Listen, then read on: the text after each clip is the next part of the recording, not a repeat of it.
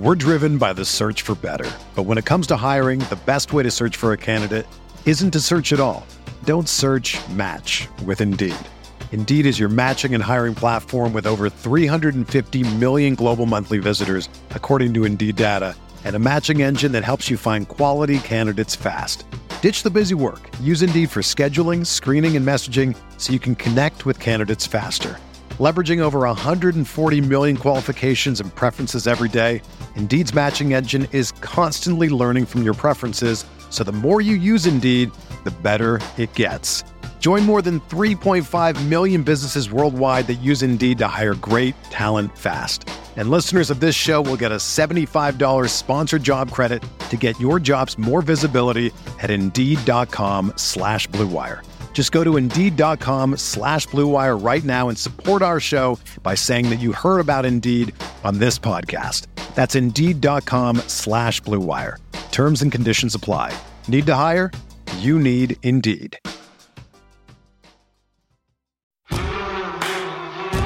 This is the Gator Nation Football Podcast with your hosts, Alan Williams and James DiVirgilio. This place is an insane asylum in the swamp! Oh my! Now we know we're just a bunch of average stiffs. It is time for the Gator Nation Football Podcast. Welcome yet again in the studio. I'm James DiVirgilio alongside Alan Williams. We have a jam-packed episode for you this week. Fresh off an excellent win against Charleston Southern, an upcoming game against Kentucky, who gave us quite a game last year. Before we unpack all of our thoughts on the game and the upcoming game, I want to first say thank you to all of our patrons. We got some new patrons this last week that I want to give a few special shout outs to. My good friend Brian Levine out of New York City giving us a large dono. Thank you, Brian. And now, an ad from Dad. All right, save money on car insurance when you bundle home and auto with Progressive. Can I take these off? All right. What is this? This looks good. Wow, that's well made. Where did you get this? I'm talking to you with the hair. Yeah, where did you get this? It's good stuff. That's solid. That's not veneer. That's solid stuff. Progressive can't save you from becoming your parents, but we can save you money when you bundle home and auto. Progressive Casualty Insurance Company, affiliates, and other insurers. Discounts not available in all states or situations. Ryan Dick upgrading his dono level. Appreciate that, Ryan. And then some new donos. Brian Osborne, Larry Medvinsky, and then my friend Hans Lopez. Hans and I go way back to our college days. I think we met playing Halo 1 on the LAN system. Hans Lopez sounds like a villain from a Bond movie to me. He kind of played that role in Halo 1 as well. He was really good with the shotgun up close. And then outside of that, we want to thank our top supporter, Alexander Leventhal. He is our top dono guy. Thanks so much, Alexander. And if you want to support the show, if you like the show, you can get any of our links on Facebook. You can find us on Blog Talk Radio, on Patreon, and you can give Alan and I a dono. We love that junk. It's awesome. Thanks so much for the support, as always. Alan, big weekend this past weekend in college football. Big weekend for the Gators. Tell me how it felt to you. James, I loved it. My first weekend back in the swamp after being in Mother Russia last year. Fantastic. I was wondering how many people were going to show up. We were talking on the way to the stadium just how many people are going to be there, what the crowd was going to be like. I felt like it was pretty good, pretty energetic, despite the fact that we were playing Charleston Southern. How did you feel? It felt good to be back in the swamp. I know you and I both said, sitting next to each other, that this feels nice. A Saturday evening that was kind of cool. Yeah. By Gainesville standards. For those of you that weren't at the game, it was actually quite the nice evening. Not a full house. I think they announced like a mid-80s crowd, probably more like 80,000 there. But all in all, the energy in the swamp was pretty good. It was much better than what we experienced last year. And I thought the fans that were there were excited about seeing what this new Gator team was going to bring. And they were certainly treated as something pretty good right out of the gate. Yeah, not bad. Decent score. We covered, I guess, right? Yeah, we covered and hit the over. If you bet on the cover, then there you go. James, let's put this in context because we're playing Charleston Southern. We talked last week about, what could this mean? What could you really take away? How did you feel we showed up playing a very overmatched opponent? Yeah, a couple things came to mind when I was answering this question during the game on the text thread that is like polarized, with some of us who are more logical and some of us, you know who you are, who tend to be just extreme emotional, fans, which is great. If that's you, that's excellent. But the most important question is the one you just asked, Alan, is what does this mean? Does this matter? And I want to take like a large meta step back first and strategically ask you this question. If I told you, as I'm going to tell you at the end of this segment, about all the games that went on in the SEC, school XYZ crushes garbage school XYZ, what do you think? Do you think to yourself, wow, Arkansas must be amazing because under first-year coach, they won by 32, or Missouri's going to win a national title because Drew Lock lit up some scrub opponent? Or does it mean relatively nothing? Most of the time, it means nothing. This game does mean something. Yes. Because what we saw in the game, the style of the game was markedly different than what we've seen under Will Muschamp or under Jim McElwain. The team was organized. They were efficient. Most of what we did made complete and perfect sense. If you look at game theory, you look at play calling, you look at defensive play calling, there was a rhyme and reason just about everything that we did. And you could see, Alan, that the players knew that they had a purpose. They weren't just running routes against air. If they had a route that was a decoy route, they knew it. And I think that there was a vast difference in how this particular win felt.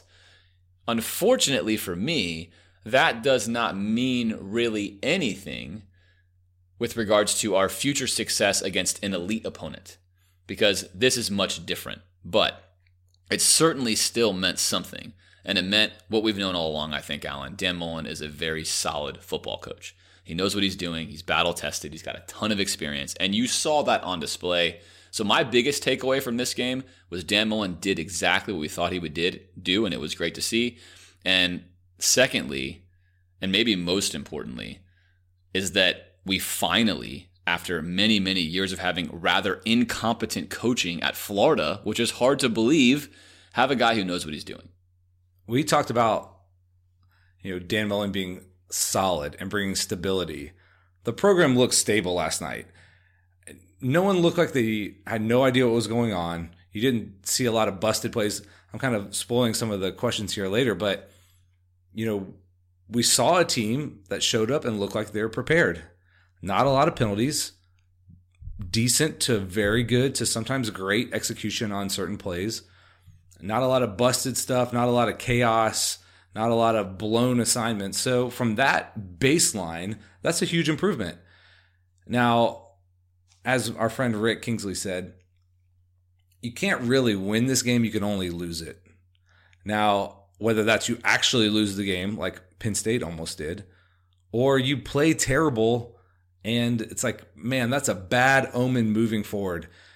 Now, to put this into context for people who are getting super hyped, under Mac's first game, our first win under the Jim McElwain regime, we won 61-13 against the illustrious New Mexico State University. Looked good, checked some boxes. Obviously, we saw that didn't come through. It could be on the other side. 2 years ago, we beat UMass 24-7. That didn't feel good either. Okay, so if you were super hyped, think maybe McElwain's win. If you're like, nah, this doesn't mean anything, think UMass 24-7. So somewhere in the middle of that, I think we can be encouraged. I think we can say we checked the boxes, we did the things we needed to do, we didn't screw this game up. But it doesn't mean now that we're prepared to go out and beat the Georgias and Alabamas. We still have a lot more to prove. This doesn't show us that, but also doesn't say that we can't do that either. Right. This says what we've been saying the minute Mullen got hired, Alan, which is that Dan Mullen, Urban Meyer, they tend to crush teams that they are better than. It's what they do. It's what the offense does. This was not even remotely a surprise to me. I expected this to happen. We talked about the style. We talked about what it would look like. And I think as a note for a lot of listeners out there, there's a tendency to think, well, maybe James is pessimistic or maybe James is just against the program or whatever the case may be. No, that's not the case. I think, like we said, I expect Dan Mullen to win these games. I expect Dan Mullen to do well here. The question is, how does he do against the elite competition? That's the thing that I'll continue to focus on this podcast. I think it's some of the value we bring you is putting in context what's actually going to happen in the games that matter, not the ones we expect him to win at. But that's not to take anything away from Dan Mullen. It's not easy in college football to go out and have a bunch of 18 and 20, 21-year-old kids play like he gets them to play. And he does a phenomenal job with that. And that was on display against Charleston Southern. So that was fantastic. Now, Alan, I know it was your first time in the Swamp since Tom Petty passed.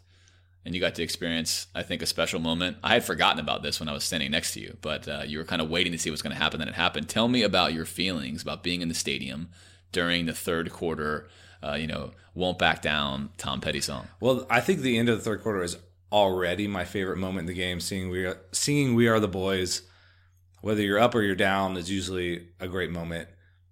Adding in the Tom Petty stuff was amazing. I mean, I was not sure that we were still going to do it. I was really glad we did. And I was super impressed by the crowd participation in it. I mean, everyone's belting out the chorus. It's a great moment. People are turning on their cell phone flashlights, which at first I was like, oh, that's kind of cheesy. And then I got caught up in the moment I did too. It looks really cool. So if you haven't got a chance to come to the Swamp since we started doing this, come. It's a really cool moment. I was super thankful to be there. James, what about you? What was the best moment in the game for you? My favorite moment was the end of the first half. Yes. When the crowd really gets into it and we've kind of given up this big run, and there's this weird moment in a game where you've played maybe the best first half against an overmatched opponent in the past decade. The crowd feels it. People are excited. It's a totally arbitrary field goal that means nothing, but it almost felt like a symbolic changing of the guard because you wanted something and you got it. And since we've started this podcast from day one, we've said that essentially we can't have nice things because anytime we really want something, we don't get it. And so I kind of sat there and thought, this is amazing. I really wanted us to block that field goal, to put the Greg Nord special teams behind us, to put the disaster of last year behind us. And we got it. And I think there were a lot of fans that just kind of in a weird way felt that. It was like this euphoric, oh my gosh, we got something we wanted. And I thought that was an amazing way to cap off one of the best first halves of football that I have seen in my 18 years of going to games in the Swamp, even though it's against one of the worst opponents we've played. All in all, it was like therapeutic, and it was a nice symbolic halftime ending. Yeah, I agree. I mean, there was a big pop in the stadium when we blocked that kick. I think people wanted to maintain the shutout. We didn't ultimately, but felt good to stand up and for the team to have that moment, for the crowd to have that moment. It was pretty excellent. Okay, let's really dive into this game as much as we can.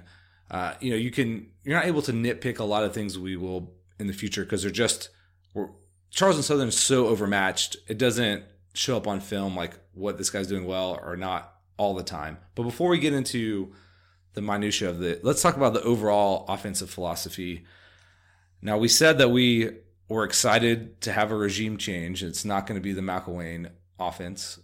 You've been a little down on the Mullen offense, but from what we were trying to execute, James, how did you feel we accomplished it?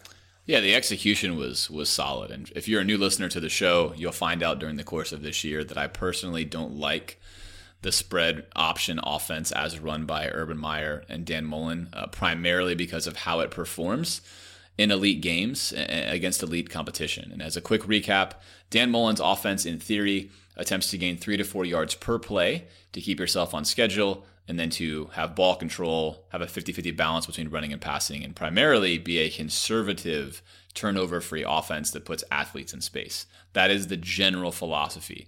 What you saw on display in the Swamp on Saturday was a little different, but that's also because Dan Mullen will take what the defense gives him.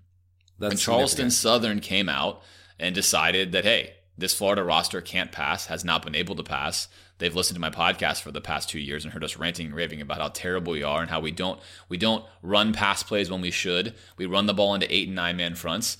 And for a lot of the first half, Charleston Southern was blitzing. They were bringing the 8th man into the box, and we were consistently getting to 4 receivers against 4 defenders or 3 receivers against 4 defenders.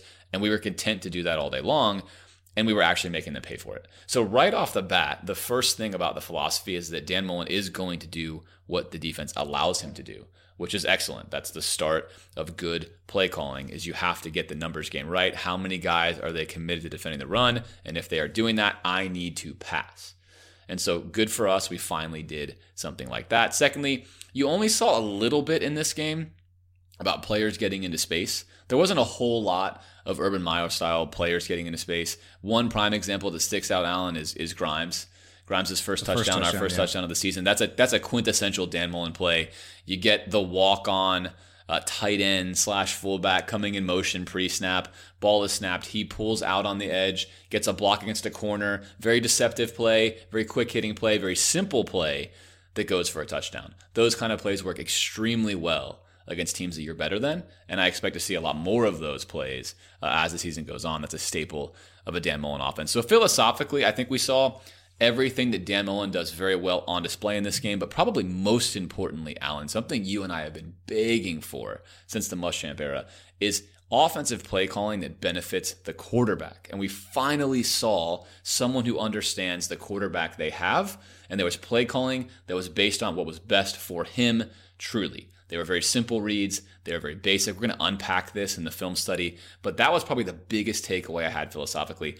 Dan Mullen ran an offense that was best suited for Felipe Franks' arm and his brain. And that's what good quarterback coaches do. That's what good coordinators do. That is something that has been missing entirely from our program. That was probably the most impactful thing for me.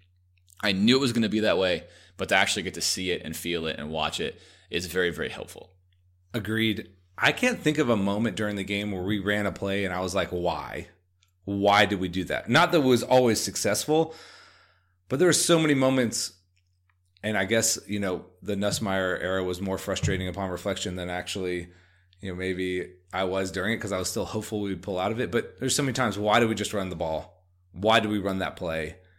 Maybe it could have been good. Maybe we screwed it up. It's hard to know exactly. But I can't think of a moment last night, especially in the first half, where it was like, what was that? That was stupid. It doesn't mean that the play went for 100 yards, but that it made sense. Whether the defense, it was taking what they were giving us, which I think it was. I also love that he wasn't afraid to let Felipe come out and throw.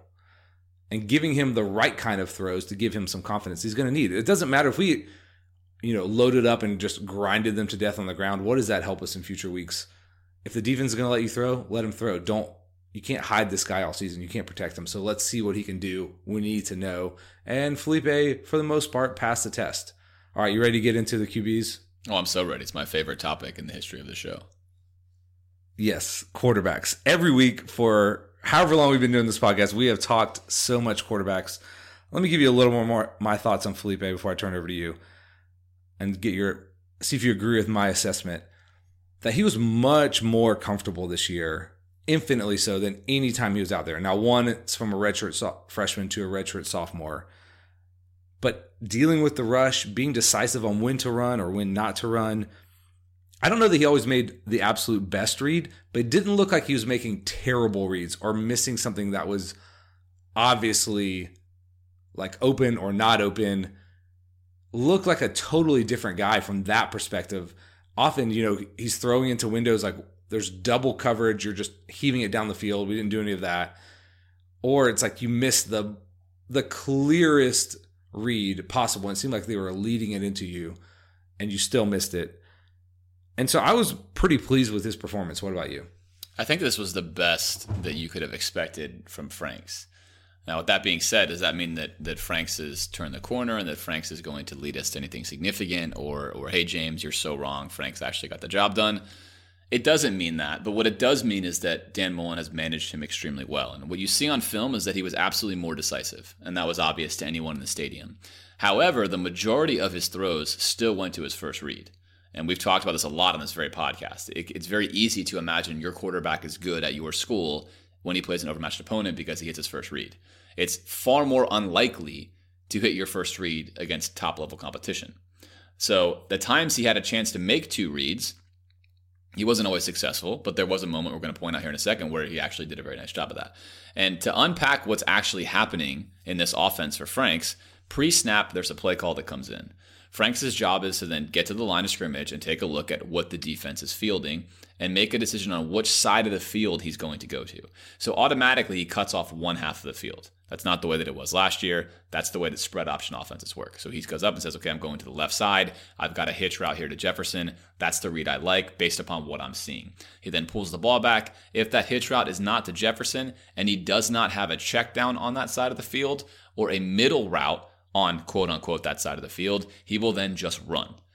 And in the first couple of drives, you saw that 2 or 3 times right out of the gate. That's marked improvement, though. Part of good quarterbacking is not turning the ball over. He's not backing up. He's not turning his head around. He kept his eyes downfield. So because of the decisiveness he now has, you see him doing things that other good quarterbacks do. His eyes are always downfield. His pocket presence was much improved. He threw the ball on time. These are things we never saw happen last year. And a lot of that has to do with a very simple play design and actually amazingly sensical pass routes. We talked a lot about McElwain's route tree last year and how we're running routes that made no sense at any given time. It was a master class Saturday on running routes that made sense and beat defenses. And that's why guys were, in fact, actually wide open. So you saw a lot of that. And as an example of that, we threw a lot of slants. Mm-hmm. You and I have been calling for slants in the whole McElwain era ad nauseum when these teams are off of us. And we were crushing them with slants, especially in the red zone. And Felipe threw it particularly well.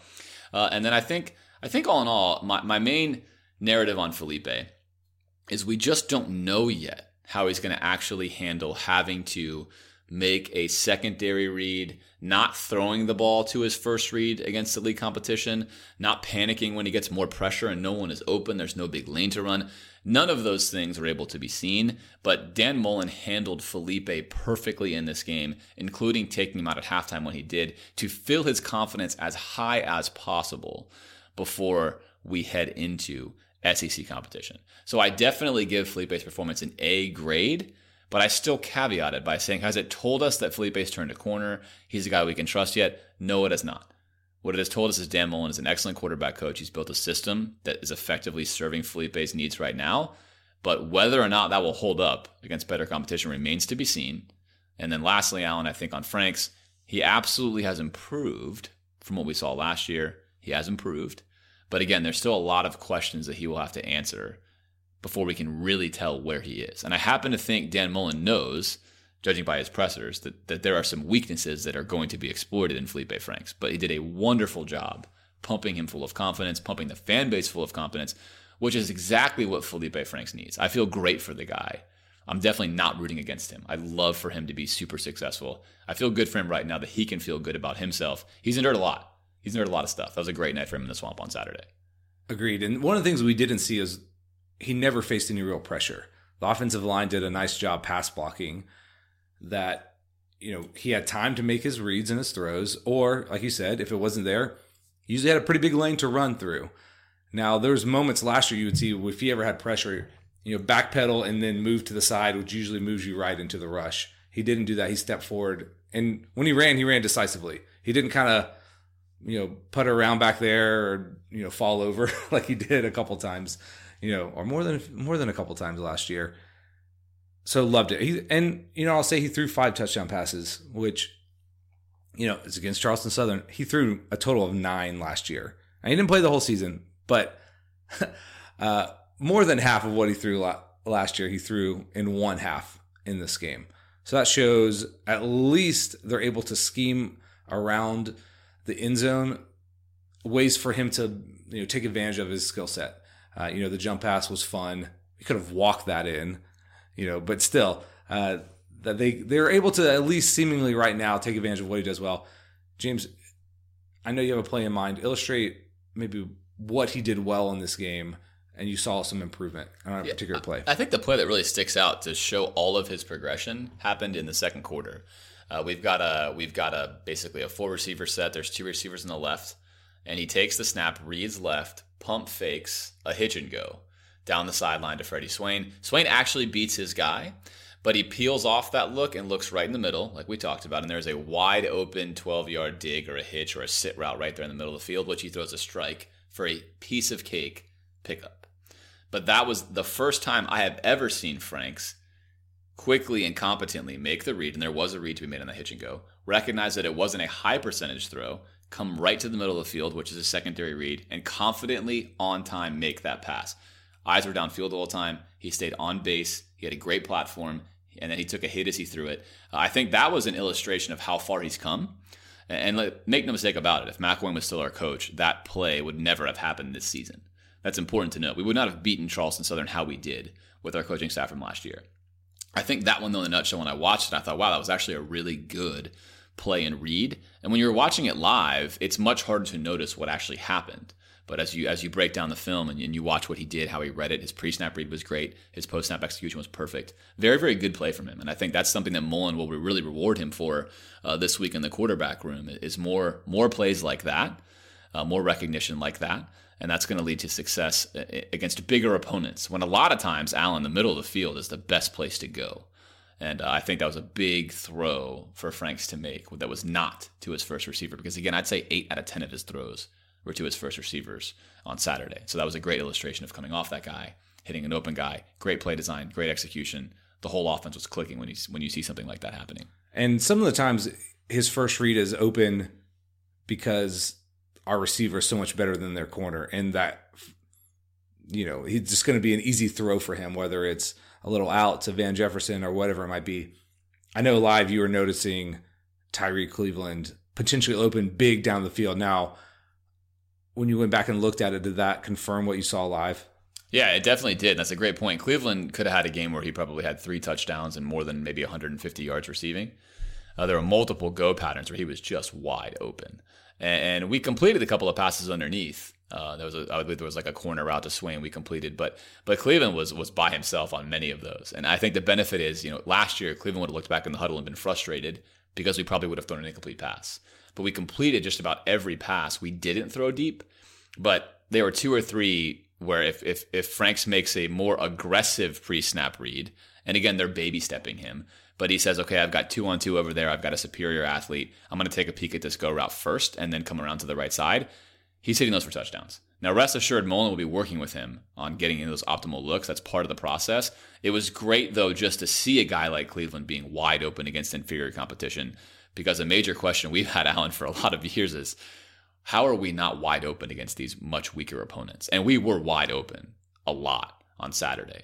Franks did not connect really on too many of those deep plays, but they were there. They were available. They're on film.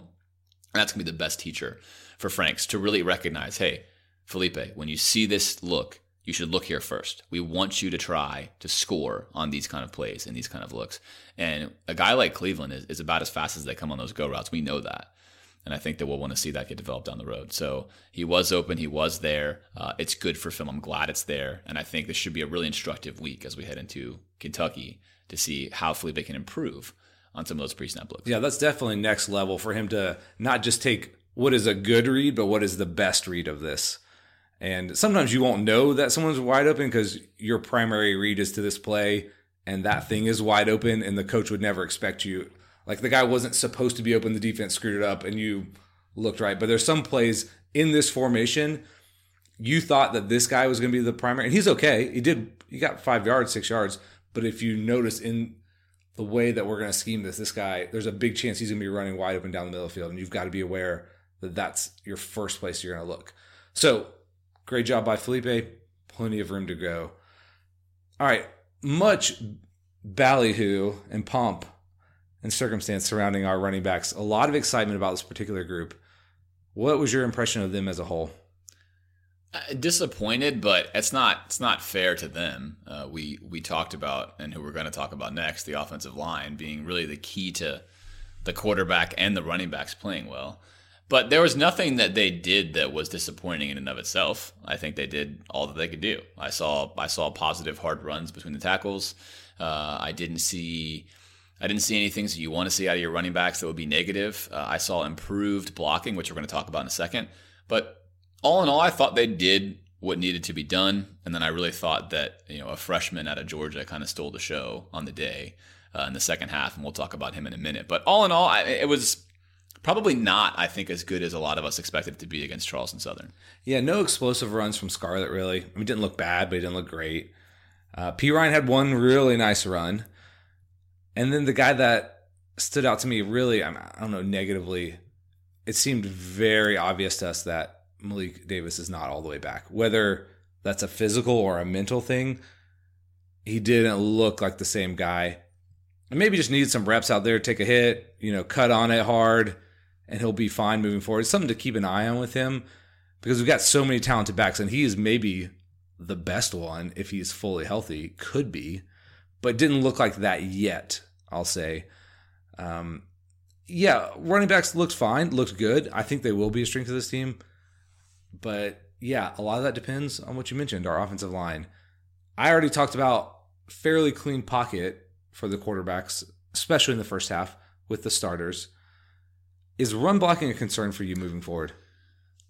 Yeah, it is. I mean, this is surprising in a small circumstance. So we knew that we came into the season saying we were really good at run blocking last year, relatively speaking. Really good is not really good nationally, really good compared to how poor we were at pass blocking. Sure. And this first game was entirely the opposite. We were really, really solid in pass blocking, actually, for almost the entire game. And it was the opposite. Our run blocking, I thought, was very, very weak, especially on film. You do not see a lot of guys popping on film. Not a lot of push, not a lot of drive, not big holes, not a lot of stuff to run through. I thought I was pretty disappointed. When Charleston Southern does have a very good defensive line. Let me say that. We mentioned that. They have an SEC caliber player and they're solid. But with that being said, you expect to have 1 or 2 or 3 runs in that game where there's like a hole you could drive a truck through.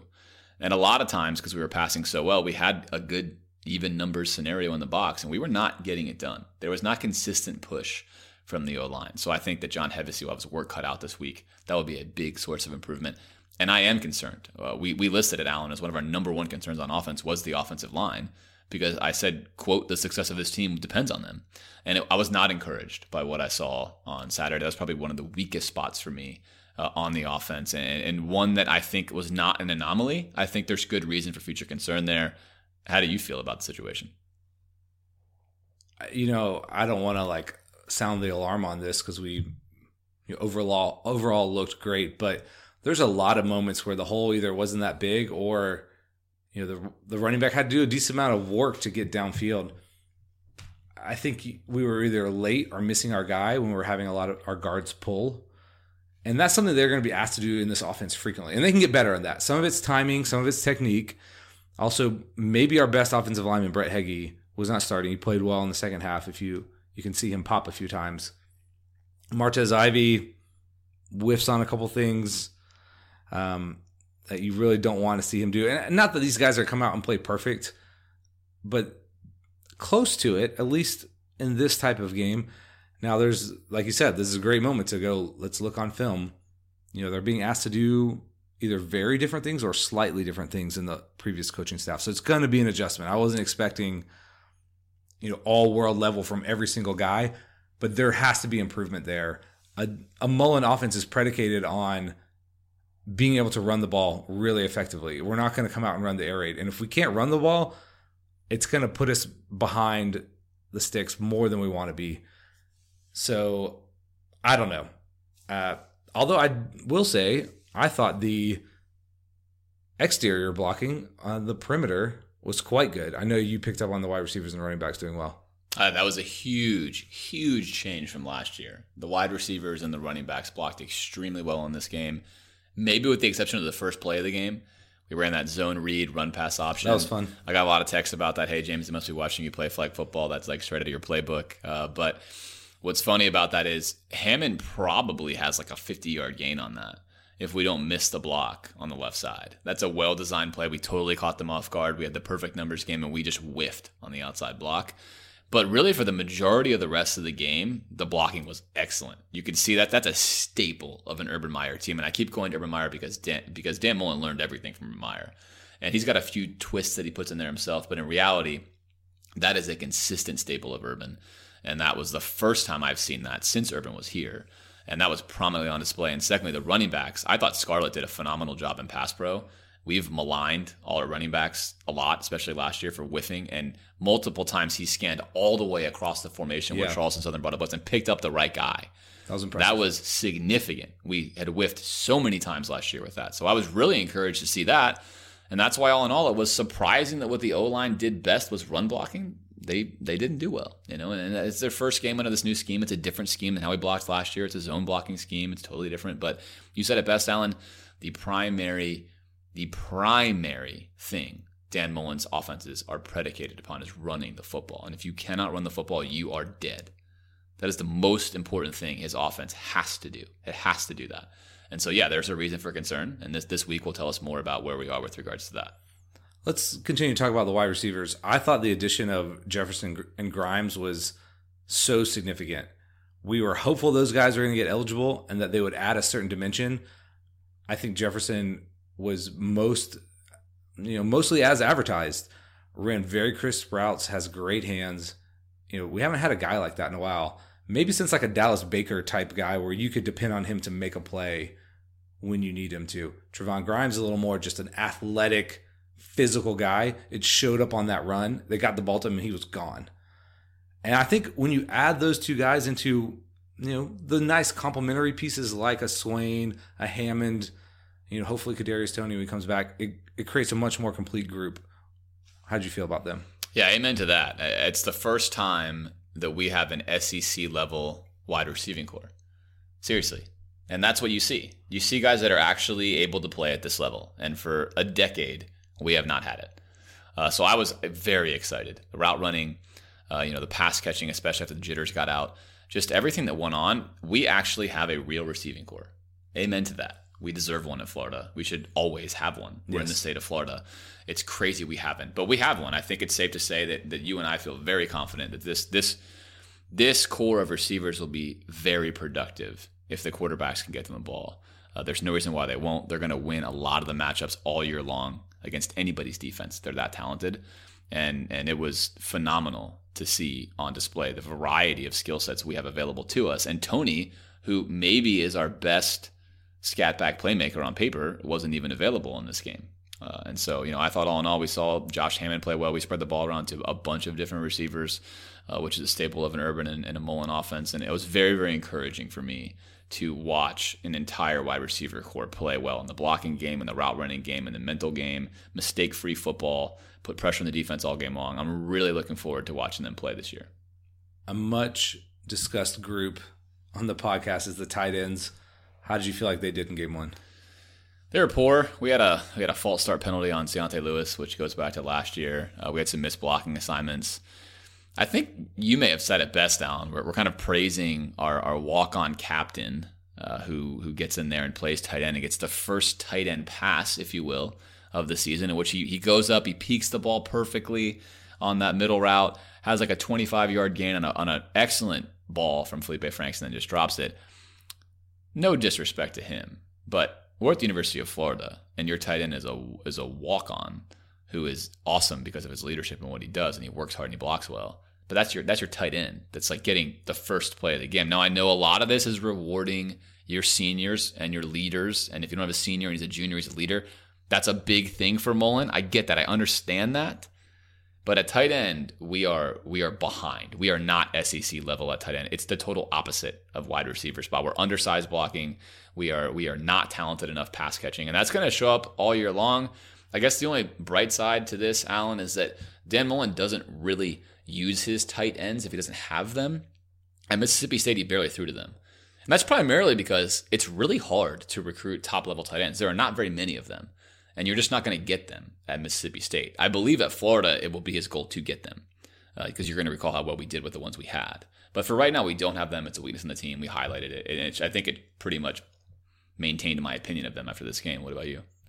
Yeah, you're right. It's hard to find them. That's why we went out and gave a scholarship to Lucas Kroll. Now, you probably saw him. He caught a really nice ball down the sideline from Felipe, one of Felipe's better throws. He's number 7 on offense. He's enormous. It doesn't show up on TV as much as live, but he's huge. Fairly athletic. I think a former baseball player, late, coming back to the game a little bit later. If they can get him up and running, that would be enormous. They've got some young guys, Kenmore Gamble, Kyle Pitts, but they're not ready, I don't think. But it can be a weapon in this offense if he can get them going. But right now, they have a long way to go. Okay, so the first half, excellent, great execution, great design. The second half kind of falls apart on us a little bit. Let's talk about what you saw from the first half to the second half. Well, I liked that we came back out with almost all of our starters playing, minus a handful. Obviously, no Franks, a couple other guys, to kind of just get you set for, hey, you come out of halftime, you still have to play, you still have to stay up, you still have to stay high. The defense did that. The defense got taken out, and then you saw some things go on there on the offensive side, so we're still talking about the offense. it just sort of went away. You had Trask run a touchdown in, we kicked 2 field goals with a short field. The passing game kind of disappeared. I don't think that was entirely by design. TJ McCoy comes in and snaps one straight over Trask's head, and that's TJ McCoy's problem. I mean, he came out excellent, the year before last, and then fell apart last year, and it has not shaken the snap troubles. So that was a problem. I thought Trask looked poor to me. When I've seen him play in practice, he didn't look like that. There's not a lot of zip on his ball, not a lot of confidence. He doesn't throw off his back foot. He doesn't drive through the throw. A lot of very stale, momentum-based throws that are coming out slow, look awkward. Just not a lot of confidence there. And then in fairness to him, he didn't have a great blocking situation. No, the few plays he was in there was concerning. And on film, probably the worst thing he did was just totally blow a zone read. It was like second down early on. He should have handed it off. Probably would have been a big play, but he kept it. And that was his own read for sure. Just read it totally incorrectly, which would make sense. This guy's just learning how to make his own read. He's never done it his whole life. Hasn't even played much. But good for him to get some game action. You have to imagine he was really nervous. He's been a backup his whole life almost. I think there's better days in front of him. I think that was not a promising showing. And if anything, if you watched him play, then you're probably undervaluing him now. I think he's better than what you saw for the limited time he played out there. But nothing he showed us would make you think at this point in time any differently than Dan Mullen thinks, which is also nice, Alan, because in previous years we said, hey, this backup is definitely better than the starter. And it's what we said coming into this week. Franks is the best that we have. He looked great in this first game, but I do trust that Mullen actually knows what he's doing with quarterbacks, which makes my job on this podcast much easier. I don't have to spend 10 minutes ranting and raving about how Franks clearly can do all these things better than someone else can. I don't think that's the case. I think all these guys are flawed, and I think Franks really showed a lot of his flaws, as did our second-team offensive line, which was tremendously flawed in that half. One thing I liked about Trask is that he didn't panic when the ball gets snapped over his head. Gets on it calmly, and then gets up and takes us to a field goal. And then he actually looked pretty nice on that touchdown run. He's a big dude. If he turns the corner, he didn't shy away from contact, and he's not a natural runner, but he showed he's willing to put his head in there and make a play. I don't know. There's a lot to glean from Kyle Trask. He's going to be an important guy for us. Most of the time, a quarterback is not going to play every snap of the season, whether through injury or you need a guy to play in a mop-up because you're not wanting to get your starter hurt. And so he's a guy that we could use. In my notes about freshman Emory Jones, I wrote, Emory Jones, just wow. And not like, wow, that was exciting, but wow, has he played football before? His first pass, the ball comes flying out of his hand. He fumbles another snap. It looks like he makes the wrong read on his own read a couple of times. Either gives it off when he should have kept it or vice versa. That was a rough start for him. I think if there was anybody saying, man, why isn't Emory Jones starting? That's the reason. We said at the beginning he should be starting, but that was a projection on who we thought he could be and what he was and maybe where Felipe was. Clearly he's not ready. James, I don't know. What do you make of that performance? If he keeps doing that, then he'll be getting redshirted. I mean, that's what will happen. And maybe that's the best case for him. Only having 2 quarterbacks is risky. But I think he's a young guy. It's his first game under the lights. He gets out there. He has this fluke thing happen on the throw. And then he, on 2 zone reads, tries to take it himself, even though he should not, because I think he wants to make up for it. He wants to show the stadium, and he wants to show people he's good. I think that's probably what happened.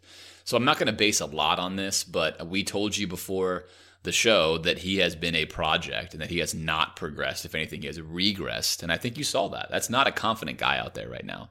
And he's a long way away from that. There are plenty of other starters who have come in and won jobs. We talked about that last week, that are freshmen that fit these systems. And like we said, Emory Jones was not necessarily a Dan Mullen guy. He was the best available, highly ranked guy that could fit into the system at some level. We already have 2 quarterbacks that are coming in the future. I've not watched tape on them yet.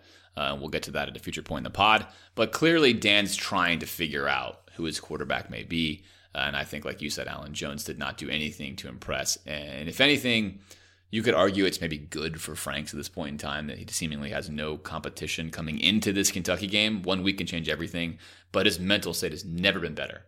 So he's got the best shot possible to put a good foot forward. All right. what matters the most, I think, for us to figure out here, Alan, is we said we wanted to see some things and feel some things and experience some things. Did the offense accomplish what you wanted them to accomplish looking back at this game? Do you feel satisfied? Are you fulfilled? I think I have to say yes, unqualified yes, that they had a particular game plan, they were prepared, and for the most part, they accomplished it, especially in the first half. I can't really be anything but encouraged. Like we said, slight concerns about run blocking, but overall, that was a big success for them in week 1. Yeah, absolutely. This was a masterclass in prepping a team for a game against an overmatched opponent with a fan base that's been hurting from the play calling to the little jump pass that wasn't needed but was the tip of the cap, to the special teams being better, to the energy on the sidelines, to the energy of the team, to the hitch and go that wasn't completed to Dre Massey. We watched all game long. The Charleston Southern defenders were basically jumping every hitch route. And we ran hitch and go on them, which is great. It's been a long time since we've done anything that made any sort of sense. And even though we didn't complete it, it was great. So I think all in all, this was the perfect debut. It was everything we thought Mullen was capable of in this kind of game. And I keep continuing to say, well, for me, that doesn't mean anything yet because I did expect this. But even with it being expected, to actually watch it felt great. And I'm sure that's how you're feeling as well. It felt nice to watch competency. So that was great. I think Alan and I both feel excellent about that. On the defensive side of the ball, the philosophy, Alan, just a quick hitter here. We'll talk more about this after this week because it was such an overmatched opponent that doesn't run a conventional offense. But philosophically, we do run a 3-4. We tend to have our corners playing press coverage, so they're often playing at least man-to-man for some part of the play, 1 yard off, bump and running the receivers. And then from there, we're in the nickel a lot. And what that means is a guy like Chauncey Gardner is on the field as opposed to an extra linebacker. And so we run a lot of that as our sort of base defense. It's the first play of the game we ran where we got a sack. We brought him on a blitz. We were rather vanilla, maybe not rather, extremely vanilla against Charleston Southern. Grantham loves to blitz a lot, and a lot of those blitzes are unique. So you certainly don't want to show them, so teams can't prep for them, which is what we didn't do. With that being said, it was our first look at the new 3-4. I thought, even though the opponent was very overmatched, Alan, I thought it was an extremely successful debut for the defense, minus the one play where we had to kind of hustle our corner on late, and they kind of stole that run. But all in all, I thought that it was a smooth transition. They looked like they knew what they were doing out there in the 3-4, which is no small task. Yeah, I was impressed. They're missing their leader, David Reese, and didn't really seem to miss a beat. Now, you'll see some of the liabilities of that show up if he's not playing moving forward, but really was, impressed that they didn't get fooled on some of the tricky stuff that, Charleston Southern can do. They didn't try a lot of it in the first half. Weren't running some of their totally weird stuff. I think because our defensive line was so dominant. That was one of the things I'm going to take away with, is that we have a lot of dudes on that D-line. A lot of dudes. Our third and fourth string guys look legit. I don't know if they're going to be able to make the kind of plays that the first line unit is going to do, but I think we're very deep along the defensive line. Had some turnovers, which is nice to see. That's the lifeblood of any defense, is taking the ball away. And if you can do that, they're going to be successful. You want to talk about special teams? Yeah, and as the last one on defense, the D-line is an SEC caliber D-line. And you witnessed that through the entire game. I think it's safe to say, Alan, before we get to the weak spots, as a little teaser, there's not another unit on defense that's an SEC caliber defense depth-wise. And we'll get to that. And that was clearly on display. But the D-line was extremely impressive. Yes. That is a top-level D-line, top to bottom. It was good to see. Special teams, all turnover, tons of new stuff. No more Greg Nord, thankfully. Yeah. I think it was about as good as you could have hoped for. We gave up one decent kick return, but outside of that, dropped them inside the 20, blocked a field goal, blocked an extra point, had a decent punt return, only got one penalty. Evan McPherson looked good, big leg, good elevation. I would say phenomenal debut from the special success. teams. Yeah, and I think this is an area that we could continue to see improvement. We did give up one return. I think there are some potential big kick returns in the future with the kind of athletes we can put on the field. That was what's so frustrating. Either the choice of someone, as much as I love Brandon Powell, he was a minus as a kick returner, especially in punt return, and they just kept running him out there. And we have a ton of guys who could do something. I want to see that become a strength. Mullen focuses on special teams as an Urban Meyer thing. And it's great to see McPherson win the job. Because if you have to turn to Jorge Powell, solid, will make those short kicks, but very limited. McPherson could be a weapon. Looked confident out there. Mullen said so afterward. So that's a plus. I mean, it can't be worse than it was last year, and it looked like we're on our way to it becoming a strength. All right, let's talk about some overall bright spots. Why don't you give me one here? What was, as you're looking at the game, like this was a really cool thing. Yeah, Dan Mullen was the overall bright spot. I thought, like we said, it was a masterclass in managing a first game for a wounded fan base. And I think it tells us a lot about how in touch he is with where the Florida program is. And that's fantastic. That's what you want out of your coach. He's as competent as we thought. As I look back on this game this week, I think that's my major reflection, is that's a guy who got it, understood it, knows where we are, knows where we're hurting, and did his best to address it with what's currently a flawed roster. But that's all he can do right now. And so hats off to him for that. That was one of them. I've got a few more, but I'll let you ping pong in here with some of I guess I'll jump in and take our boy Dameon Pierce. I mean, every time he touched the ball, he looked explosive. Not to take away from anything anybody else did, but that guy's going to see the field if he continues to play like that. I mean, he had a great play on special teams, maybe the highlight other than the block kicks of him covering a kick, just blasted through there and took out the runner.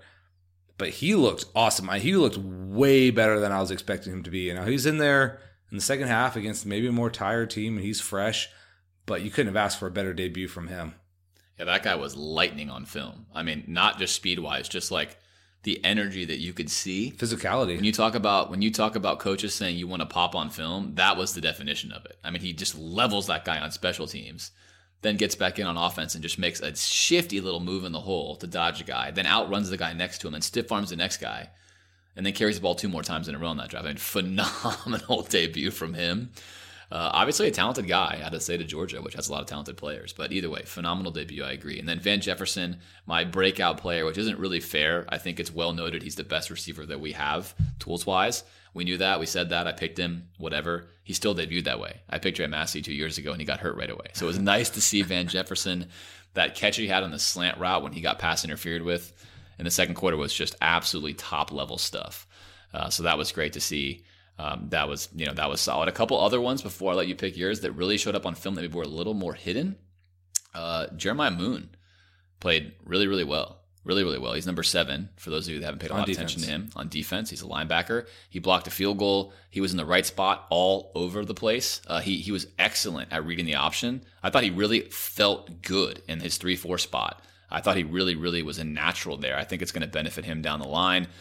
And then also number 17, Zach Carter on the D-line, a guy that I didn't even know anything about. He was fantastic on film, almost always in the right spot, making a lot of the right reads, really, really flashed for me. And so those are 2 guys that you might not be too familiar with that I thought had a really, really good game.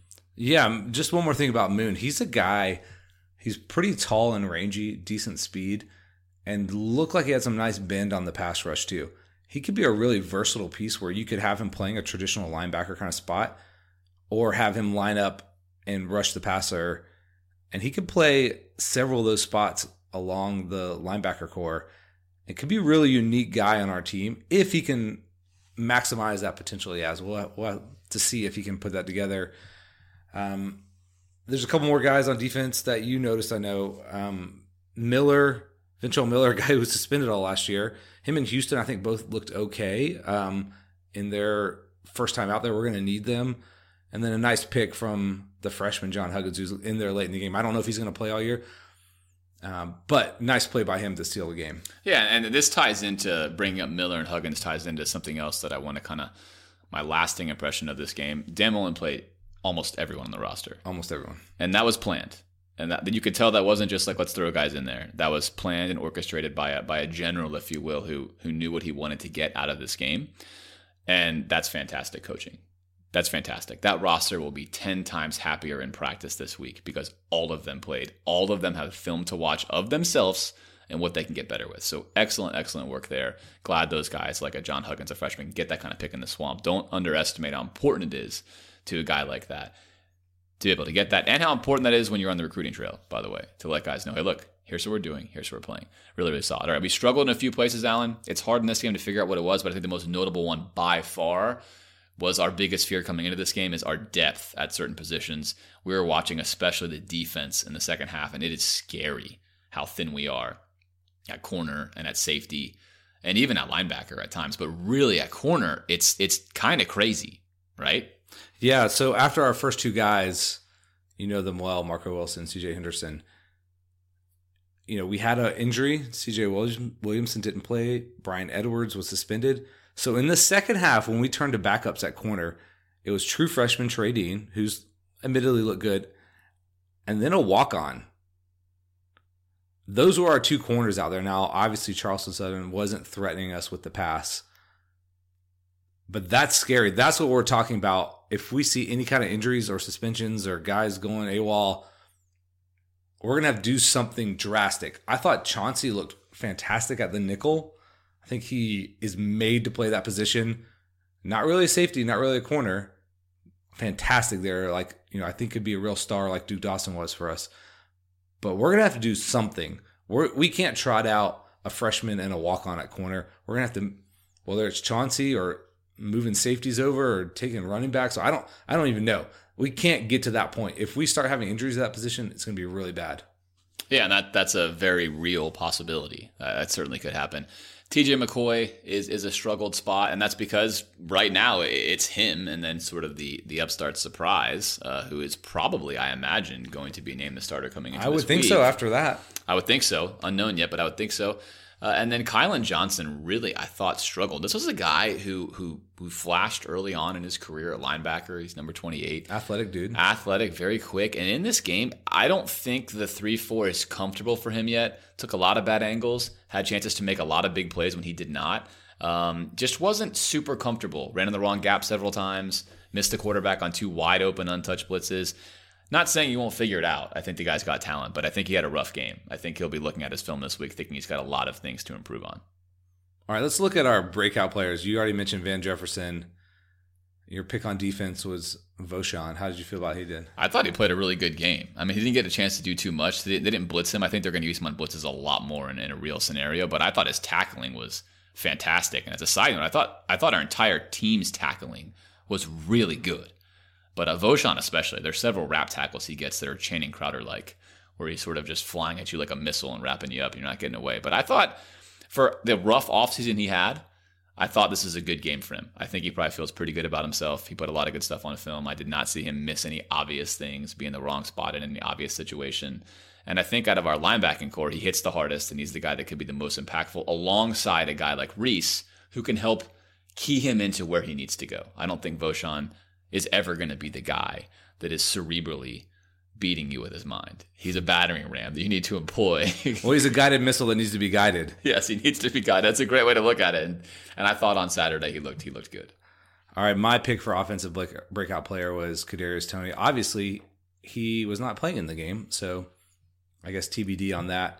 And my pick for defense, I guess to me a couple here, Jachai Polite.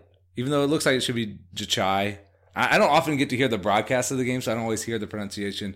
Several people reached out, mentioned that. I don't even know if I'm saying it right now. I hope it's Jachai. If I'm saying it wrong, I'll get it right. Send me a text, a tweet, whatever. He played pretty well. He didn't play a ton of snaps. He was in the right spot, pretty disciplined for playing kind of a new position. Set the edge well, especially against an option attack. Wasn't, upfield when he shouldn't have been. So I thought he acquitted himself well. All right. First weekend games. A lot of good ones. A lot of fun stuff. I enjoyed watching every single game on this list for the most part, aside from the ones at the Florida game that we couldn't totally see. Let's go just through and give us kind of your meta thought on each one. Texas, who we both picked. Tom Herman, year 2, coming off the best recruiting class Texas maybe has ever had. A lot of young freshmen on that lineup. Goes into Maryland, a team that was reeling, that was struggling. DJ Durkin in trouble, not even there. And they lose in a rain-delayed good game, 34-29. Is Tom Herman in trouble here? Kinda. We were looking at the Texas message boards during the game, and, I guess if you're the type of fan who goes to the message board in-game, you're more likely to flip out. But they were kind of flipping out. So Herman tried to, situate this, put it into context. It's not that bad of a loss. It's kind of a bad loss. even though I think Maryland is probably more talented than people give them credit for, Texas is not where they want to be yet. That's clear. And not that they won't get there, but they have a ways to go. Yeah, that's the good narrative. Maryland is better than you think they are, and Texas is overrated. But this is year 2. It's a 3-year test for a reason. Herman is recruiting at an elite level. It's a wait-and-see approach for me right now. If I'm a Texas fan, I'm still not panicking. I'm going to wait until the end of this year, and by next year, you're going to have a 10 or 11 win season. Otherwise, in James's book of scoring coaches, you're not going to be elite. So panic button is like lightly touched right now. That's cause for concern, but I'm going to wait and see what happens. Yeah, it could be you look back at the end of the year and it's like, okay, that was a weird blip, or it's indicative of things to come. Could be. All right, Oklahoma, which I know we both enjoyed this immensely, just smashing FAU. Lane Kiffin afterwards said he has a hard time imagining anyone in the country is as good as Oklahoma, which anytime Lane Kiffin can take some sort of veiled shot at Alabama, he does it. I love it. But Oklahoma was extremely impressive. You and I are very high on Lincoln Riley. We've been saying that from the beginning. It's possible that he, in fact, is much better than Bob Stoops is. Long season ahead of him, but that team looks dangerous. That was a big win. I mean, FAU can put some points up, and so Oklahoma's defense showing up was a good sign for them. Yeah, crushes them. Yeah, I mean, well done. My favorite game of the weekend, Will Grier. Struggled in the first half a little bit. Struggled for Will Grier. They scored on 3 of 5 of their possessions, but he missed 2 obvious touchdowns. Goes on to just drub Tennessee 40-14. I can't imagine what it's like as a Tennessee fan right now. A lot of them truly were buying into the fact that they were going to come out and win this game and they were going to be good, and they just got annihilated. So West Virginia is not supposed to be good on defense. Maybe they're better, or maybe Tennessee is real bad on offense. We'll have to see. It's just one data point. Grier looked great, though, for sure. Michigan versus Notre Dame. Didn't get to see any of this one, unfortunately. 2 interesting coaches. Brian Kelly's a love-hate amongst Notre Dame fans. They get the W. Harbaugh's star seems to be falling out of the sky with this loss. I mean, he's not going anywhere. He's got such a mega deal unless he just decides to quit. But Michigan's got a tough schedule, and they needed to win this one. Good win for Notre Dame, though. And I can confidently say that Harbaugh has failed the 3-year test. So in my opinion, he's not an elite coach, nor will he ever be, which is a big statement. But there's no proof for that. But he already has been an elite coach. He's taken Stanford to really high highs. He was like a 1 play from winning the Super Bowl. Maybe he's not like peaking right now, but I don't think you can say he might be overrated. And I don't know about your 3-year test, but he's done it in the past. He has, but not at the college level. Okay. The elite coach in my little 3-year test, which I just so thoroughly enjoy, mainly because it's polarizing. You know, you have to get to a national title game. You have to have a certain record, and Harbaugh has not gotten there in college. Done a lot of good stuff so far. At Michigan, he's struggling. One fun fact about Michigan: they've lost like 17 straight road games against ranked opponents going back to 2006. And how's that even possible? I don't even know. They play a lot of ranked opponents. But they're also Michigan. You beat one of them on the road. Not yet. Haven't done it. Louisville 14. A lot of trash talks from the Louisville players in this one. Alabama 51. Probably would have been 70 if they wouldn't have let Jalen Hurts play. Yeah, it was not even as close as this. Bama, they roll every time. It's like just when I think maybe they won't beat a team as bad, it's even worse. Miami, shocker of the weekend, Wow. I think, given what was going into it. Miami, a favorite going into this game, gets crushed by LSU. Ed Orgeron calls 3 timeouts in the first quarter, proving that he is still, in fact, Ed Orgeron. And that does not affect LSU. They go on to drub Miami. They're feeling great about themselves. What's your thought of this one? I don't know what to take away. I mean, do you think it's more that Miami is bad or LSU is good? What's your feeling on either side of that? LSU has more talent than Miami. Miami's not there yet, especially on defense. Correct. I think that showed up. Miami had been winning last year with defense and rather incompetent offensive play. Didn't work when they got into a hole against LSU. I enjoyed the fact that the SEC took it to the ACC again. That was fun. I don't think we can make anything from this game. LSU's numbers are very weird if you look at their total stats. They scored effectively and they had some turnovers, but I don't know that I look at that and think LSU's back. I look at it and think that's a weird game. It's a good win for LSU. If I'm a Miami fan, maybe I just recognize my roster is not ready yet, and I've got maybe a quarterback problem, which was a question coming into the season. And their backup, I think, was either injured or suspended. Miami's got a long way to go. They were hyped. They were number 8 coming to that game, and they got freaking punched in the face. LSU on offense, I still want to wait and see. I mean, Joe Burrow is better, way better than what they've had, with the Jordan Jefferson kind of years. They didn't really scare me in this game, but they have a lot of athletes on defense. We'll have to see. Washington in what has to be just an incredibly frustrating loss. 6 times in the red zone, can't put the ball in the end zone, losing a heartbreaker 21-16 to Auburn. Thoughts on this one? I think this is a bigger win than it was a bad loss for Washington. I think Washington can still make it to the playoff. That game looks great on your resume no matter what. Auburn, though, had to win this game to keep their hope alive, and they play a brutal schedule, but this is an important win for them. Virginia Tech, Florida State tonight, just making mention of that. You're going to probably listen to this after that, so we have no comment on that one. We'll comment on that one next week. We picked it last time. I think we both took Vatech, or did you take FSU? I took Florida State.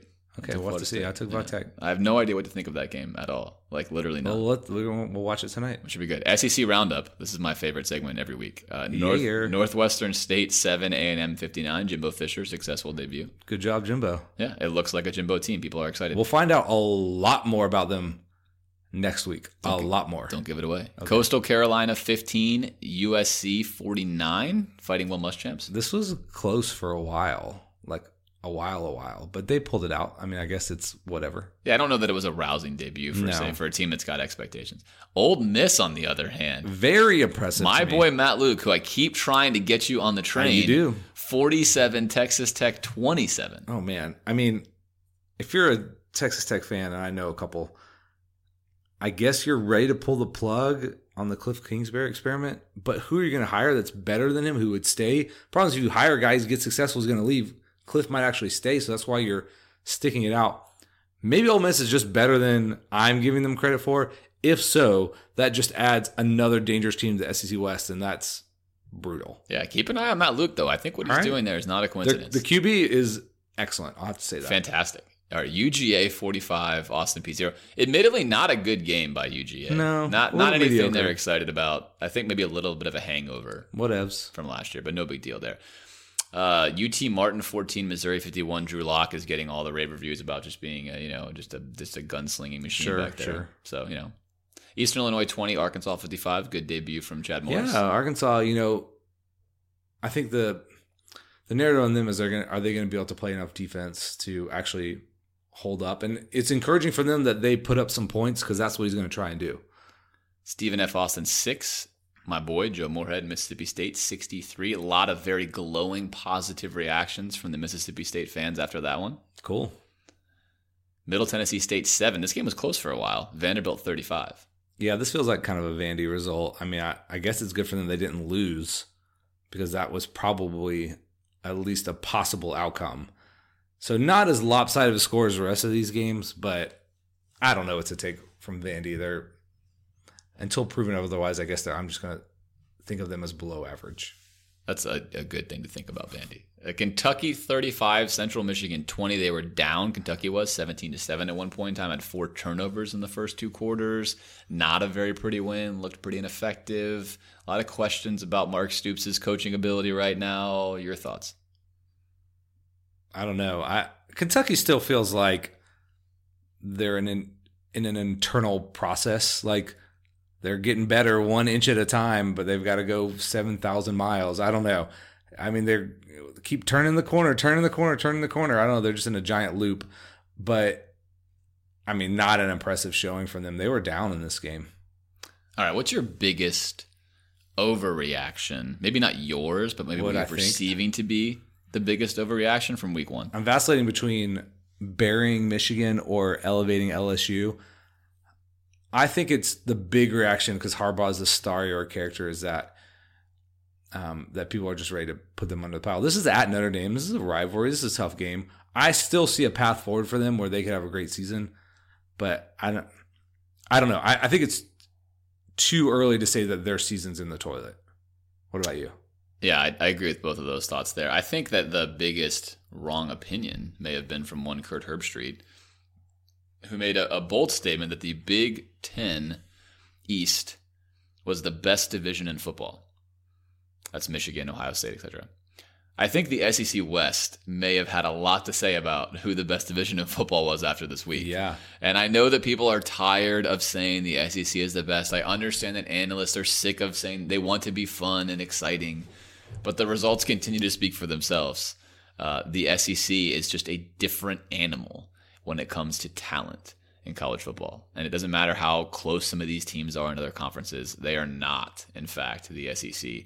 There was only one loss for the SEC this weekend, of course, and that was, in fact, Tennessee, which I think no one is sad about. No, I don't think so. We didn't talk about Penn State barely surviving App State. A gutty App State team, but Penn State was expected to be excellent this year, and I don't know if that's in the cards for them.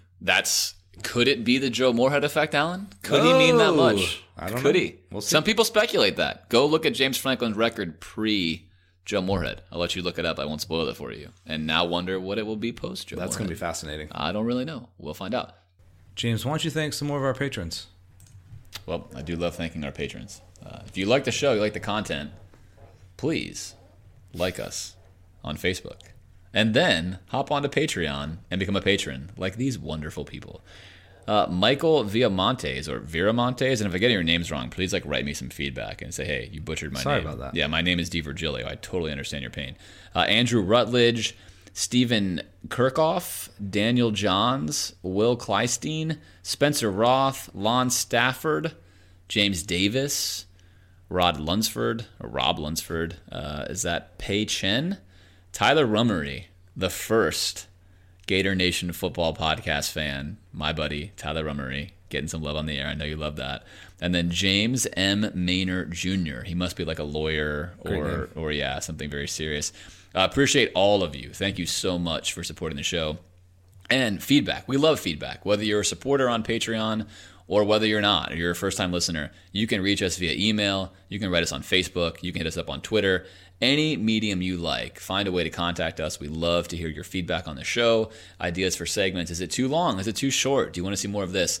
Definitely keep that lifeline open. It allows us to improve this for your overall listening experience. Okay, James, let's turn our attention to the Kentucky Wildcats. We do not have a guest from Kentucky for the millionth straight year because they suck at helping us out with that. And, we're going to see. Well, sometimes we'll have opponent guests, sometimes we won't. We definitely won't have Kentucky because screw them. Okay, so Florida is a 14.5-point favorite. We'll have to talk about, is that high? The over-under is 53. This is old Mark Stoops, year 5. He's 27-36. Is that good? I don't know. The offensive coordinator, Adrian Grand, year 3. DC, Matt House in year 2. Their 5-year recruiting ranking. This is interesting, James. 30th, for context. We're 13th. So last year, you remember this, we needed a fourth quarter comeback to win 28-27. And so this is kind of interesting. Mississippi State and Kentucky are the cross-divisional rivals, so they play every year. So Mullen knows Stoops and vice versa.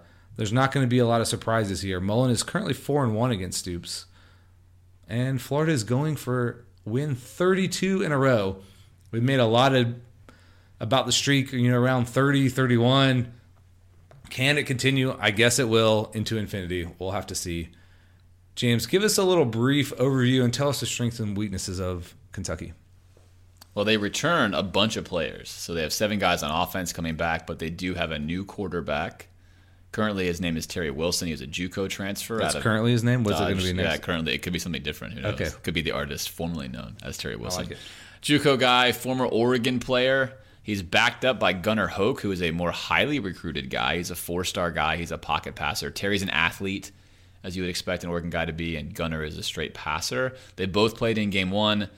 Undecided as to who is actually going to be the quarterback, although Terry Wilson is named the starter. I think it's very fluid at this point in time. They have 8 returning defensive starters, which sounds great. You're thinking to yourself, Mark Stoops' defense, that's solid. They should be good. They actually have a couple of guys who are, in fact, good. They were 97th in total defense last year. 97th. In fact, Mark Stoops' defense have gotten worse every single year he's been there, which is a question mark when his specialty is supposed to be defense. On offense, still run the same old spread option. 60% or so run, 40% or so pass. We highlighted this last year on the pod. Eddie Gran, the OC, actually likes to pass the ball a lot, but they just have not been able to get the players to do it. And I don't think this year's roster is necessarily the same either, especially when Terry Wilson's playing quarterback. And on defense, they run a 3-4, nothing we haven't seen before. In fact, these two schools, Florida and Kentucky, as well as Mullen and Stoops, are extremely familiar with each other. So this will not be a whole lot of new film study for either school. Strengths of Kentucky, they do have very, very good running backs. They have two of them. They rushed really, really well last game. That was basically the reason why they won. Benny Snell Jr., back-to-back 1,000-yard seasons, also very confident in himself. Yes. And then you might remember last year, their tight end, C.J. Conrad, who did a considerable amount of work against us that game. He's back, as are linebacker Josh Allen, very, very solid. Jordan Jones, and then safety Mike Edwards. Those three guys could play at any school in the SEC. They're very, very good. And they highlighted defense again that's veteran-laden, but also I'm listing it as a weakness because they were 97th last year. They had a decent game against Central Michigan. Hard to know what they're going to be like this year. But their primary weakness right now is just lack of overall talent. They just don't have enough players at the SEC level to be competitive with a team like Florida on paper. And then their quarterback play. Neither quarterback had taken a college football snap in a game until last week. So they have next to no experience. They did not look good. And we'll talk about that in the film analysis. But that's the overall overview on Kentucky. We are going for our 32nd in a row, which would put us in rare company. I think it'd make us the third longest streak. We're gunning for Notre Dame's streak over Navy, which was 42 or something like that. Let's do it. So, here we are. We're on the path to that. All right, James, you watched them in what I would deem a mediocre effort against Central Michigan. Tell us what you gleaned from that viewing. Well, Central Michigan, unlike Charleston Southern, is a team that's been to 3 straight bowl games. They had a lot of turnover on their roster, so they weren't thought as highly of this year. This is really simple. In future film analysis, you'll hear me talk about what I think we're going to see, how we're going to attack somebody, how they will attack us. But the Kentucky game and Kentucky games of years past basically tell you two things. One, they are good on the ground. They returned 4 offensive line starters, and they had a very good game on the ground against Central Michigan. Again, they had 2 guys rush for more than 100 yards in that game. That's pretty impressive. Secondly, their passing game was absolutely pitiful. Neither of the quarterbacks looked comfortable back there. Gunner has a better arm, is more consistent, but can't move. The offensive line at times is prone to giving up edge rushing, which we talked about last year, and it happened, and this year could be a good thing for us, so they miss a lot of assignments. So they had 4 turnovers in the first half alone, but I will give credit to Kentucky. They beat a perennial bowl team after turning the ball over 4 times. In the second half, they shut them out. Scored 14 unanswered points, and wound up winning 35-0. But I think in reality on film analysis, what it shows is that this team is not in Florida's category with a coach like Dan Mullen, because we should be able to get more out of our talent than they are. Mark Stoops, by all accounts, is now a below-average coach. Dan Mullen is an above-average coach. This is a game that feels much more comfortable for me than it has in years past. And I think on film, that shows. Kentucky no longer looks really any different than they have. They just look different than us because we should be competent. And so I think look in this game, Allen, for us to really see what Franks can do against a veteran defense with some talented players that should be able to mess with him, be more confident, more aggressive against his inexperience. And then look for our 3-4 defense against Kentucky's running game. They hurt us last year with the quarterback running significantly on big third down plays. That really, really hurt us. And then look for our safety play. Kentucky has not proved to be competent throwing the ball on the field yet, but they will certainly be far more competent than we experienced with Charleston Southern. So those are kind of like the bigger meta narratives as we head into this weekend, things that we'll be looking for in this game, things we'll be thinking about, and we'll talk about in our predictions, a few things that we think are going to happen. Before we get to the predictions, let's talk about a few injuries. This is going to be like an interesting segment every week because we're going to have to parse what Dan Mullen says and try to give it some maybe like an NFL designation. Seems like Sean Davis and Jacob Copeland are going to be out. CJ McWilliams, I don't know, probable. And then David Reese, I would list him as questionable from what Mullen said, but who knows? He's one of these coaches who believes in being cagey about injuries. So we'll have to see. Again, also, no mention of suspensions.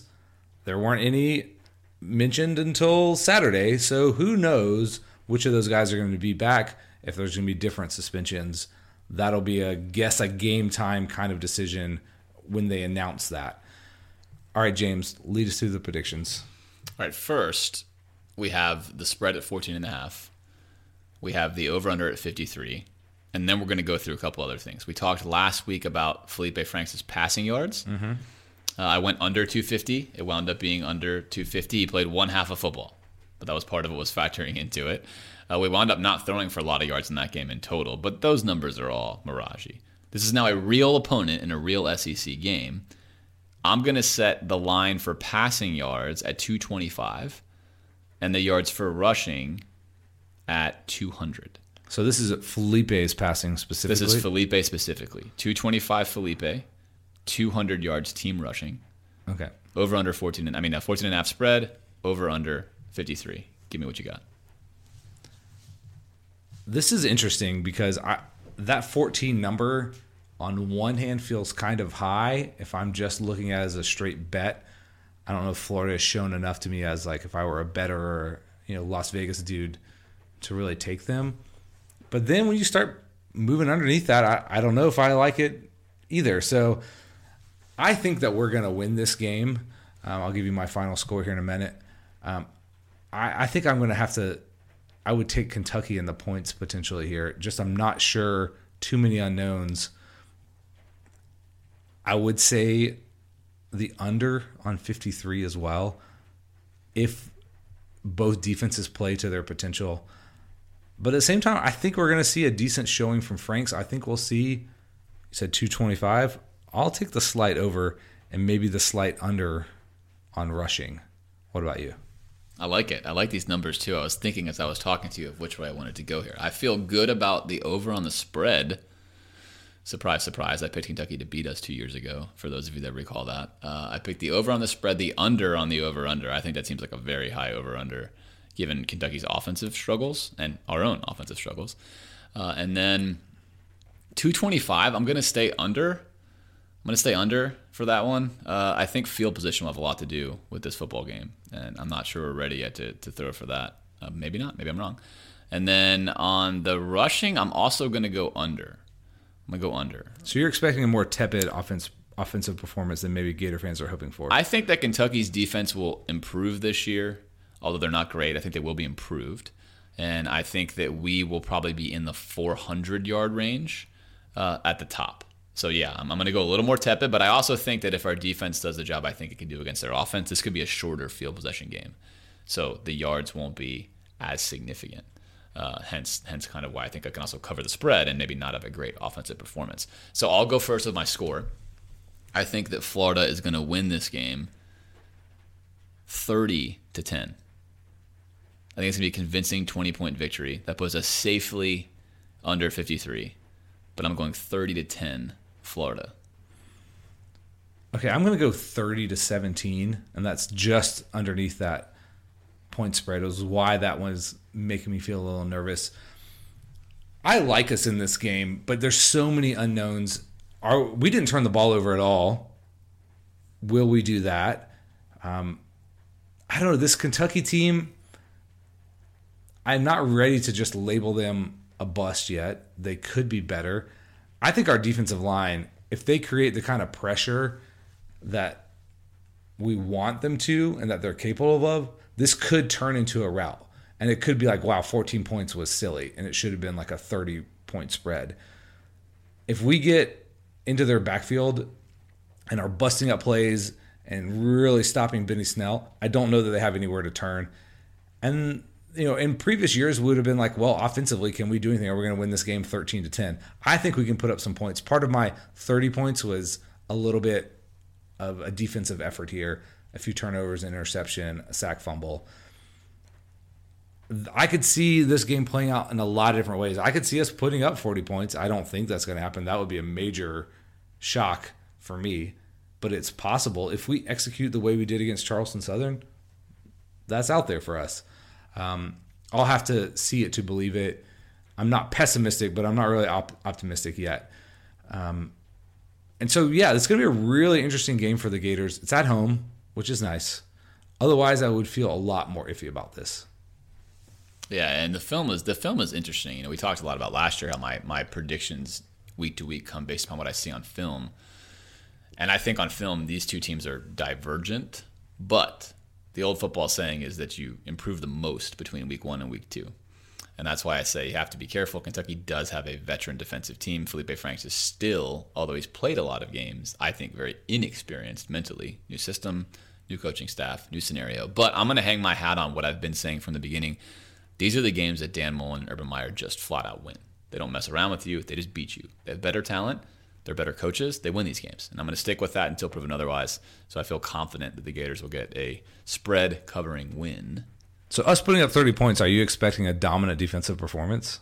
I think so, but that's probably less based upon how dominant I think our defense is and more based upon that Kentucky's offense is very weak. I think they're going to really struggle this year to score points. Well, I'm hoping for a big day for the Gators in the Swamp. Let's look at the national games for this week. Not as big of a slate as last weekend, but some very interesting games. Your boy Joe Moorhead and the Mississippi State Bulldogs are favored by 8.5 at Kansas State. This is a weird game to me. What do you think? Who are you taking? The ageless one, Bill Snyder at home. I've learned that you cannot mess around with Kansas State at home. That's not an easy place to go in. No. Which is why I'm going to show you my belief in Joe Moorhead. I think they cover this spread. I think that Mississippi State is going to be what Penn State was on offense when he was there, which is a freaking juggernaut. Fitzgerald comes back. I expect them to win this game by more than 2 touchdowns on the road. And if not, then trouble in Starkville. They should win this game. But this is a hard game. Make no mistake about it. You don't want to play in Kansas State. That's not an easy place to win. I know nothing about this particular Kansas State team. I'm not followed them in the offseason. I have no idea. This is purely a respect pick for Bill Snyder. Kansas State at home, I'll take the points. But I would not ever put money on this because I have no clue what Mississippi State's going to look like on the road or what Kansas State could do at home. Okay, next game. UCLA, if you didn't see, lost kind of badly this past weekend. If you were hoping for a Chip Kelly renaissance, that's going to be further out than maybe you want it to be. But they're going to Oklahoma, and Oklahoma's favored by 29 points.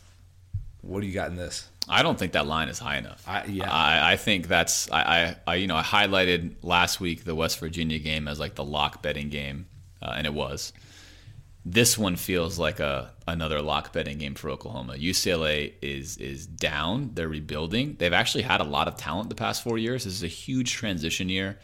They don't have a quarterback. They're in bad shape, and Oklahoma I think is feeling real good about themselves. So that seems very dangerous. And 29 is an incredibly high line for two Power 5 teams to play each other. I mean, that is like telling you a lot about what's going on, especially when Chip Kelly is the other coach on the other side. So it seems insane to say Oklahoma by more than 29, but I think at this point in time, that's a very likely result. I wouldn't touch that betting-wise, by the way. It's too big of a line. I think you stay away from that. I'd much prefer to bet on Joe Moorhead, but that my gut instinct on that is like, whew, that feels good. Yeah, I'm going to take Oklahoma here, even giving up those points.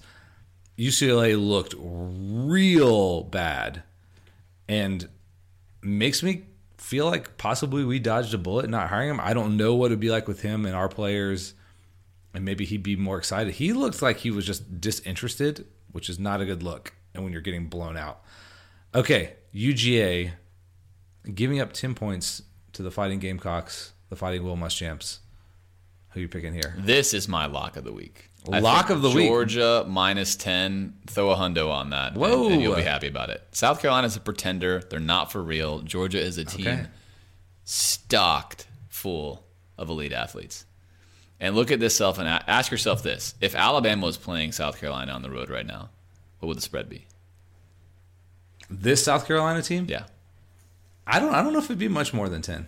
All right, then I would definitely take Alabama. And that's how I look at it. I think that Georgia is Alabama 2.0, and therefore 10 points does not feel like enough. I see narratives how it could be. I get it. I understand it. But for now, this is my lock of the week. I think that Georgia covers this without a problem. I don't even know what to hope for. Either Georgia is worse or South Carolina is way better than I thought. Neither of those are very... I guess Georgia being worse is good, but South Carolina being better is not good for us either. I don't know what to make of this. There's weird South Carolina-Georgia games where the result seems to almost be the opposite of what the rest of the season happens. I I'm wary of this. I'm very intrigued.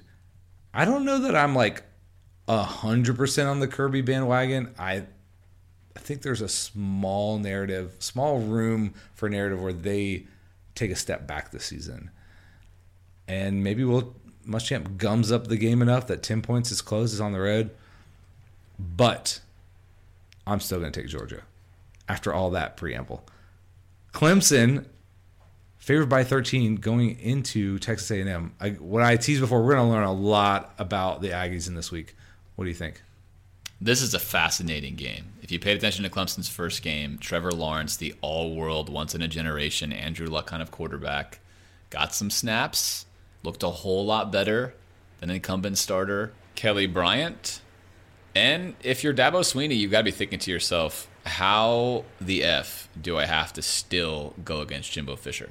Yeah. Like, the universe is conspiring against me that I still have to play against this guy, and I have to go on the road. That's great. It's kind of an amazing storyline. I'm really excited about this game. I don't think that A&M has enough to beat Clemson right now, talent-wise, especially with the defense that Clemson is able to roll out there in a game like this. But 13 points with the seemingly teeming turmoil that lies beneath the surface of what quarterback to go with. You do not have a clear direction there. That allows for mistakes in decision-making. Maybe that feels kind of good. I kind of feel crazy for saying I'm going to take A&M in the points here because I can see many ways this blows up, but I'm going to take A&M in the points here. I'm going to have to go Clemson, even giving up that on the road. That defensive line may be impenetrable, and A&M is transitioning to a new offense. I don't know. It's hard for me to pick against Clemson in any game until they prove otherwise. They got a lot of firepower on offense, too. Okay, Penn State, who is either real bad or App State is just way better, or maybe Penn State had a bad week. But rough outing. They scraped by against App State. They're giving up 8.5 at Pitt. Pitt is basically a dumpster fire of a football team. They're not good, but Penn State, interesting result against them last year. Is Penn State good this year? The Vegas odds makers are clearly signaling to you that no, they don't think so, because this should be like an 18-point line for a top 10 even Penn State on the team. road. Yes, because Pitt's not any good. But it's not, because clearly everyone is reassessing Penn State's actual skill level. I would not touch this game at all. I have no confidence in James Franklin and Penn State right now, minus my boy Joe Moorhead. I also have no confidence in Pitt. Something tells me that they're probably going to win this game by more than 8.5 points, but probably is not good enough to feel confident with it. And I'm gonna knowing really nothing about Pitt, I'm gonna take Penn State and the points, and that feels like a horribly uneducated pick. I can't pick Penn State giving up points after what they did last week. I don't care who's on the other side. So Pitt, give me Pitt. Okay, lastly, maybe the most high-profile game, very intriguing, USC, that's Southern Cal, at Stanford. Stanford favored by 3.5. I don't know what to think about USC. They were losing to UNLV last week for a large part of the first half. They wound up blowing them out in the second half. They have a ton of talent on that roster. I just don't know what to think about the coaching situation out there. I don't believe in Helton. I said that last year, and they had a nice season. I just, something about him screams like he's not actually that good. I also don't know what to think about Stanford this year either, and that's why I think this game is intriguing. I'm gonna take Stanford here. You really labored over that. And I really don't know. USC has significantly more talent on that roster, but it's a lot of turnover. And I think that Stanford, well-coached team, this is a good year for them to beat USC. I think catch them right now before the talent becomes more mature. I'm going to go Stanford, but as you can tell, I don't have a good feeling on this one either way. It's a weird Stanford team. They're maybe a little more explosive on offense. Since they made the quarterback change last year, they moved the ball more effectively, but maybe not as stingy on defense as they normally are, but I'm still going to take Stanford. All right, last but not least, we're going to do our college football playoff picks. Alan, I will let you go first. Oh, well, thank you. That's so nice of you. I know. Very, very gentlemanlike of myself. Who do you have? Okay, it feels, I don't know, obvious or too safe. What's the word? Boring. But I can't not pick Alabama and Clemson. Clemson seems like they have just the clearest, smoothest path to the playoff. I mean, assuming they get by A&M this weekend, who else in the ACC is going to threaten them? Even at a one loss, they're probably in. Alabama, they play in the rough SEC West, as we've said. But until they prove otherwise, I guess I have to pick them to make it every year. Okay, I'm also going to take Auburn. Now, I will admit, I'm a sucker for Auburn. I'm enamored with their talent at QB and along the defensive line. They've got a brutal schedule, but Florida used to make the championship game despite playing a brutal schedule. I think that'll play well with the committee. And lastly, I'm going to take Oklahoma. Oklahoma, I was worried about them replacing Baker, and maybe this still will come to the front, but Kyler Murray looked legit last week. So they're my pick for now. Those are good picks. I like 3 of those picks a lot. Okay. And I'm going to trade one out. Okay. For just every time I say this, I feel like I'm saying a cuss word or a dirty word, but I'm going to sub out Auburn and I'm going to put in Georgia. Whoa.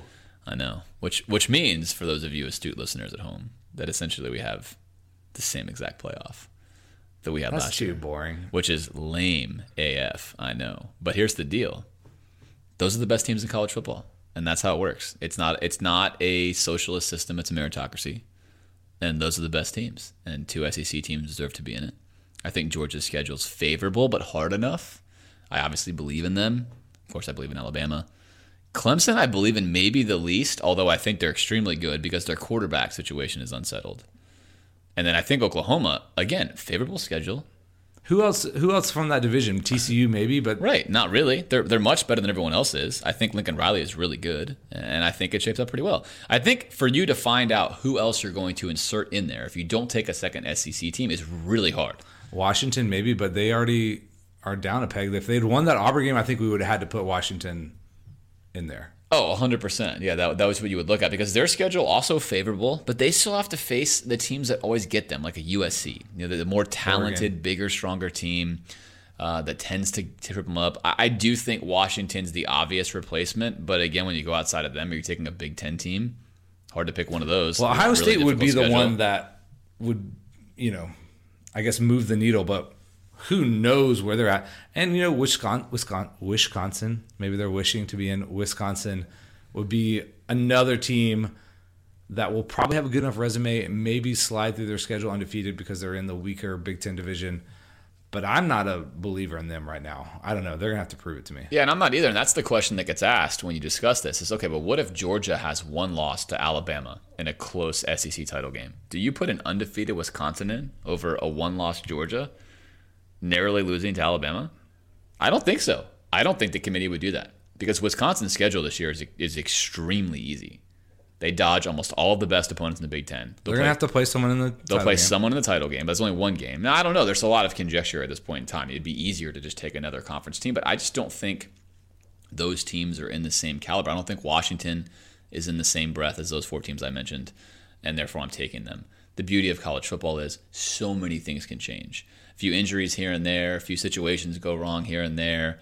Maybe like you mentioned, Georgia's not as good as everyone thinks they are and they're going the wrong way, or they're going to at least have a flat year. That's all possible. It's going to be so much fun to unpack it. But I think it says something that you and I have 7 of the same 8 picks. And we love to pick like a trendy, fun pick. It's just really hard to find one.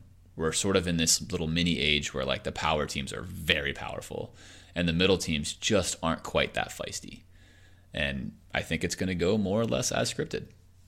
Yeah, if the Big 12 was a little tougher, I could see my way of like kind of Xing them out totally, which they've missed the playoffs several times, But if Oklahoma's going to roll, I don't see anyone getting in their way. So yeah, maybe it's not the most exciting, but college football usually promises chaos above all else. So probably won't be a repeat. Or even what I said, Auburn almost made it in last year. If they win the SEC title game, it would have been the same. So if you like chaos, you probably won't be disappointed. Okay, let's close out the show. James, it's good to be back in Studio C here with you. Guys, we're looking forward to a great season. Thanks again for supporting the show. Like James said, hit us up with your feedback. We'd love to hear from you. And hopefully we'll see you after a big win in the Swamp. Gators.